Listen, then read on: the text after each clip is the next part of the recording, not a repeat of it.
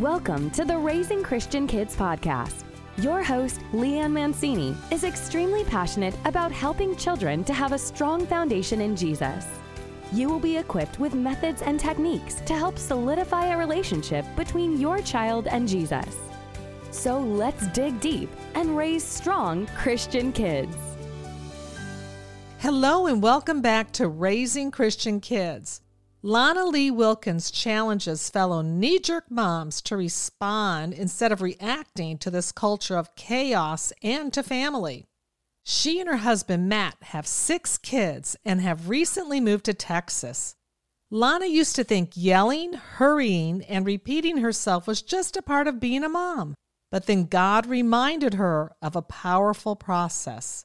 Her book, Knee-Jerk Mom, is available wherever books are sold. Welcome, Lana, to the show. Thanks for having me.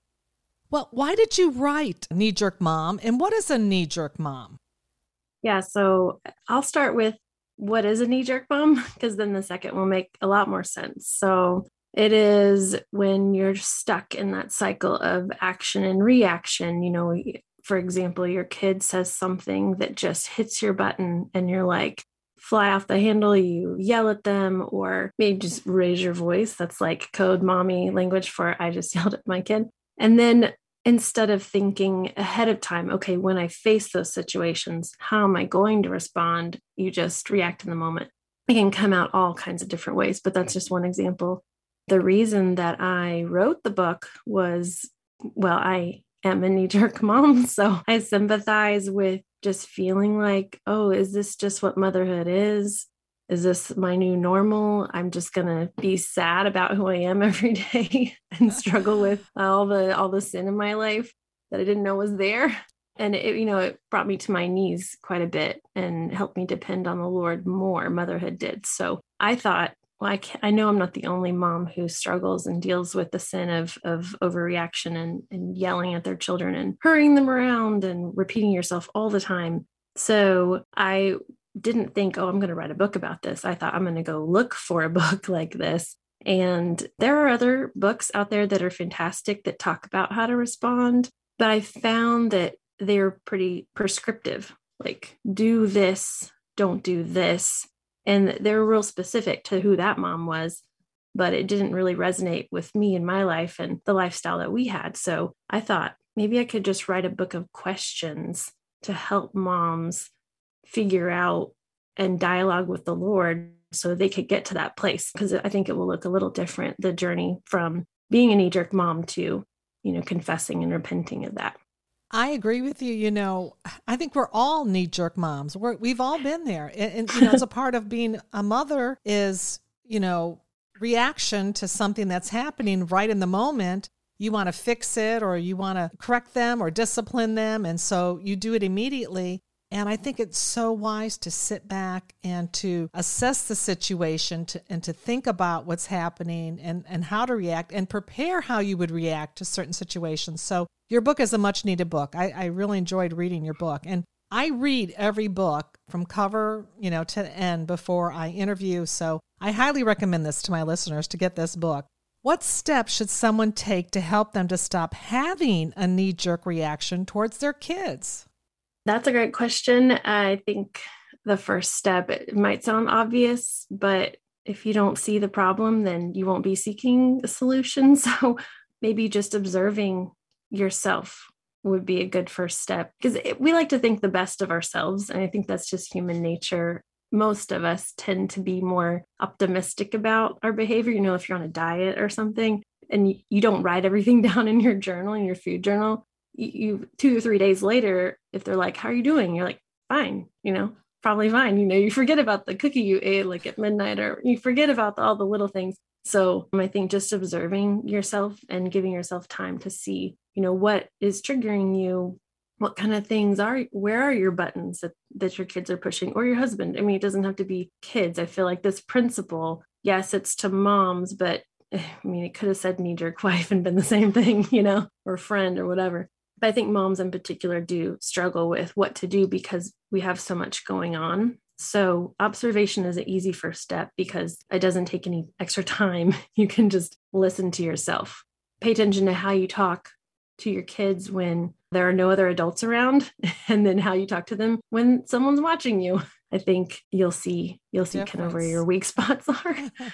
So yeah, that's the first step I would say. And then along the way, again, this may sound obvious, but reading scripture regularly, daily is a tough ask for a lot of moms. You feel like, oh, I don't have enough time, or, I always get interrupted, or, my kids are always just so needy in the morning and I try to do it in the morning, or during their nap, I have other stuff I have to get done. And there's a long to-do list for moms. So, but carving out time, prioritizing the time, which is part of honestly why I wrote that part in the book where it's like about your priorities and not guilting yourself over your priorities, but intentionally looking at them and calling things what they are. That's like my latest favorite phrase, just calling things what they are. If it doesn't make sense for you to do it, then you can delegate it. There's ways to find space, and we have a really massive opportunity to pour into our kids. So recognizing the problem and then spending time in God's word, allowing that to shape the kind of person we are. Because there's not like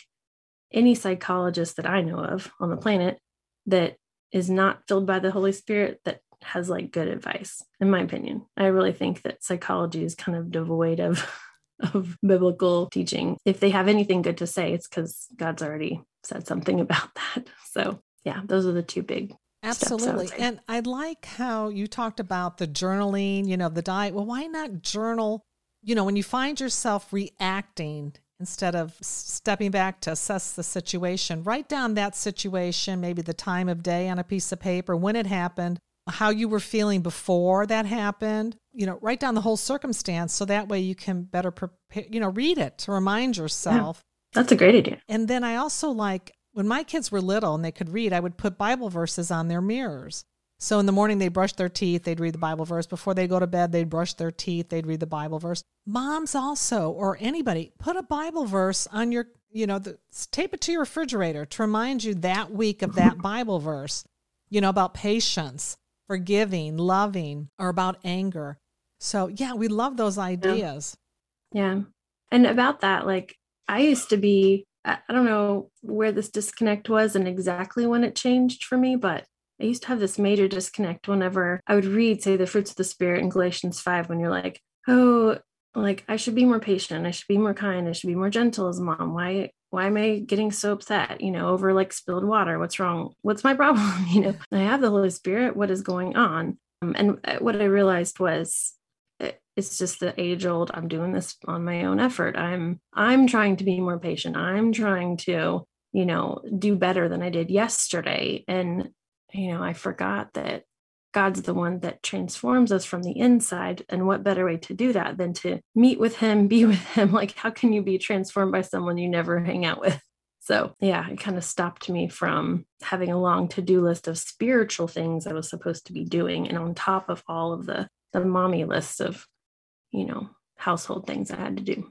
That's great, because we can do nothing. It's the Holy Spirit that transforms us. Knowing God's word is just knowing God's word.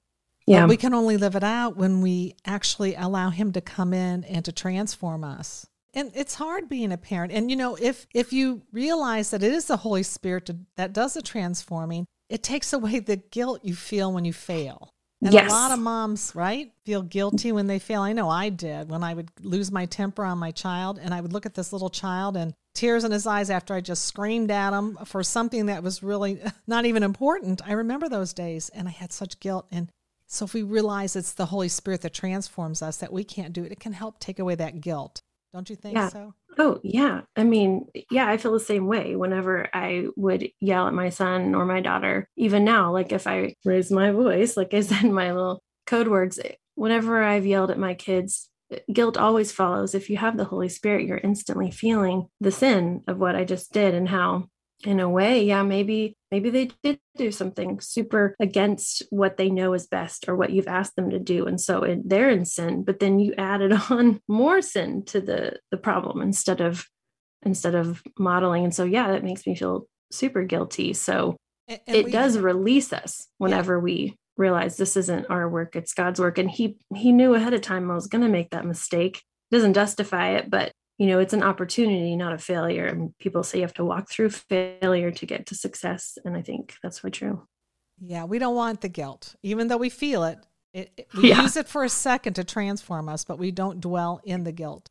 Because that conviction, I think, is the word that we want to use, right? Like, exactly. Yeah, not worldly guilt, but godly conviction. Can you address some points from your book that would help parents realize how important parenthood is compared to self-desires of travel, adventure, and work? Yeah, that's a big one. I have really struggled with, I'm an only child, so maybe I struggle with it a little bit more intensely, having I want to do what I want to do. But in a way, I think that's just kind of human nature too. We're hedonists, we want to do what makes us feel good. We want to please ourselves and spend our time doing what we like. And kids get in the way of that. You're like, wait a minute, I wanted to go here, but I can't afford that now because that plane ticket now costs 3 times what it was going to cost, or 10 times, or whatever, how many kids you have. So there are things that I imagined doing, that I thought would be fun and enjoy. And I had these ideals. I definitely love adventure and travel. And we've had our fair share of travel. I have learned to have a little contentment, but I still struggle with, all of the undone lists in my mind. God has slowly, and is still eroding some of this, but he's slowly teaching me that there is intense purpose in being a parent, and there's intense value in the kind of training that we're giving our kids, because we're raising adults. We're not raising babies. We're raising adults. We're raising our future friends. I think teaching them to love God and to impact the culture and to not fall for, maybe what the messages are out there. I'm being vague, but you know what I mean? There's a lot of, pick any area of culture, there's going to be lies, because the father of lies is ruling this world and he has permission to kind of roam to and fro. So our kids are in the middle of all of that. And I want them to be able to make sense of things and go to God's word first. So how can I do that if I'm out doing my own thing and I'm never spending time with them? If I'm always abrogating my authority and giving it away to other people and saying, you watch my kids, but either way, whenever you are with your kids, if it's at the end of the day after school, if it's after work, if it's in the morning at breakfast, or maybe you do stay home, you can check out and be at home all day. There's plenty of room for doing your own thing and watching movies and being like, go in there and play, and ignoring your kids, even if you do stay at home. So I don't think it's an issue of work, mothers working versus not working. I think it's more an issue of your attitude toward how you spend your time and what that time looks like. And am I attempting to make my kids happy and just please them all the time, make sure I'm buying them fun things and taking them out to all these places and spending that date time? Or am I using that time I have with them, maybe take them on a date with a purpose? Anyway, I feel like I'm rambling.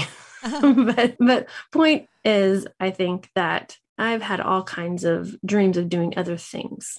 And at the end of the day, I don't want to take the responsibility that God's given me and feel like it's a job or a duty rather than a joy. So I'm always asking God to increase my joy in motherhood and help me to see the big picture. Because I think moms, we do get kind of in the nitty gritty of the day and lose sight of, the long game. Parenting is such a long game. So. And I would just like to add that because I'm on the other side, I've raised my kids, they're adults. It's such a short time in your life. It really is such a short time in your life. And when you're going through it, it doesn't feel like a short time. It feels like a long, drawn out process. Am I ever going to get my freedom back? Am I ever going to be able to do stuff for myself? I promise you, moms, you will. You really will. But this is the most important job you will have. And you will have many jobs in your life. You had a job before you had kids. You're going to have a job after you have kids. But the most important job really is the crucial years of raising them from the womb, really till they're about 13 to solidify that strong spiritual foundation. And then you guide them after that until they're adults. Then now you're kind of guiding them, what you've taught them, what you've laid down. And then before you know it, they're grown and you're sitting there like the cartoon, you see the mom crying because she's looking at the empty playroom. She complained about all the toys before, and now she's looking at an empty playroom with toys and nothing, no kids. So it does go by so fast. Yeah. Well, Lana, thank you for coming on the show today. Is there any last thoughts you'd like to share? Yeah, I did want to say one extra thing. One thing about being a knee-jerk mom, I think the assumption is that it's going to be obvious on the outside. And, nobody in my life knew I was one except for me.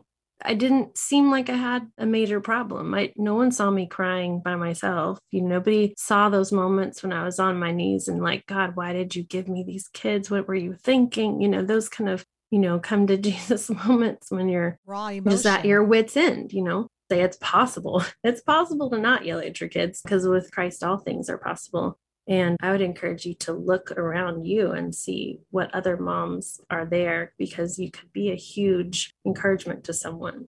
Yes, thank you. And I want to remind my listeners that you are one of the members of our Raising Christian Kids Facebook group. Yeah. And we'd love to have these moms interact and give advice and share their thoughts and promote any ideas or any items that help you in your parenting process. Thank you, Lana, for being on the show today. No problem. And God bless you and writing your book. And I hope you find these resources useful in helping you to raise strong Christian kids. This podcast is part of the Edify Podcast Network. Edify is a faith-inspiring app that brings together thousands of the best Christian podcasts in one place for your listening enjoyment. Cut through the noise and grow your faith by diving into the world's top Christian podcasts today. Download the Edify app for free from the App Store or Google Play, or by going to edify.app. That's EDIFI.app.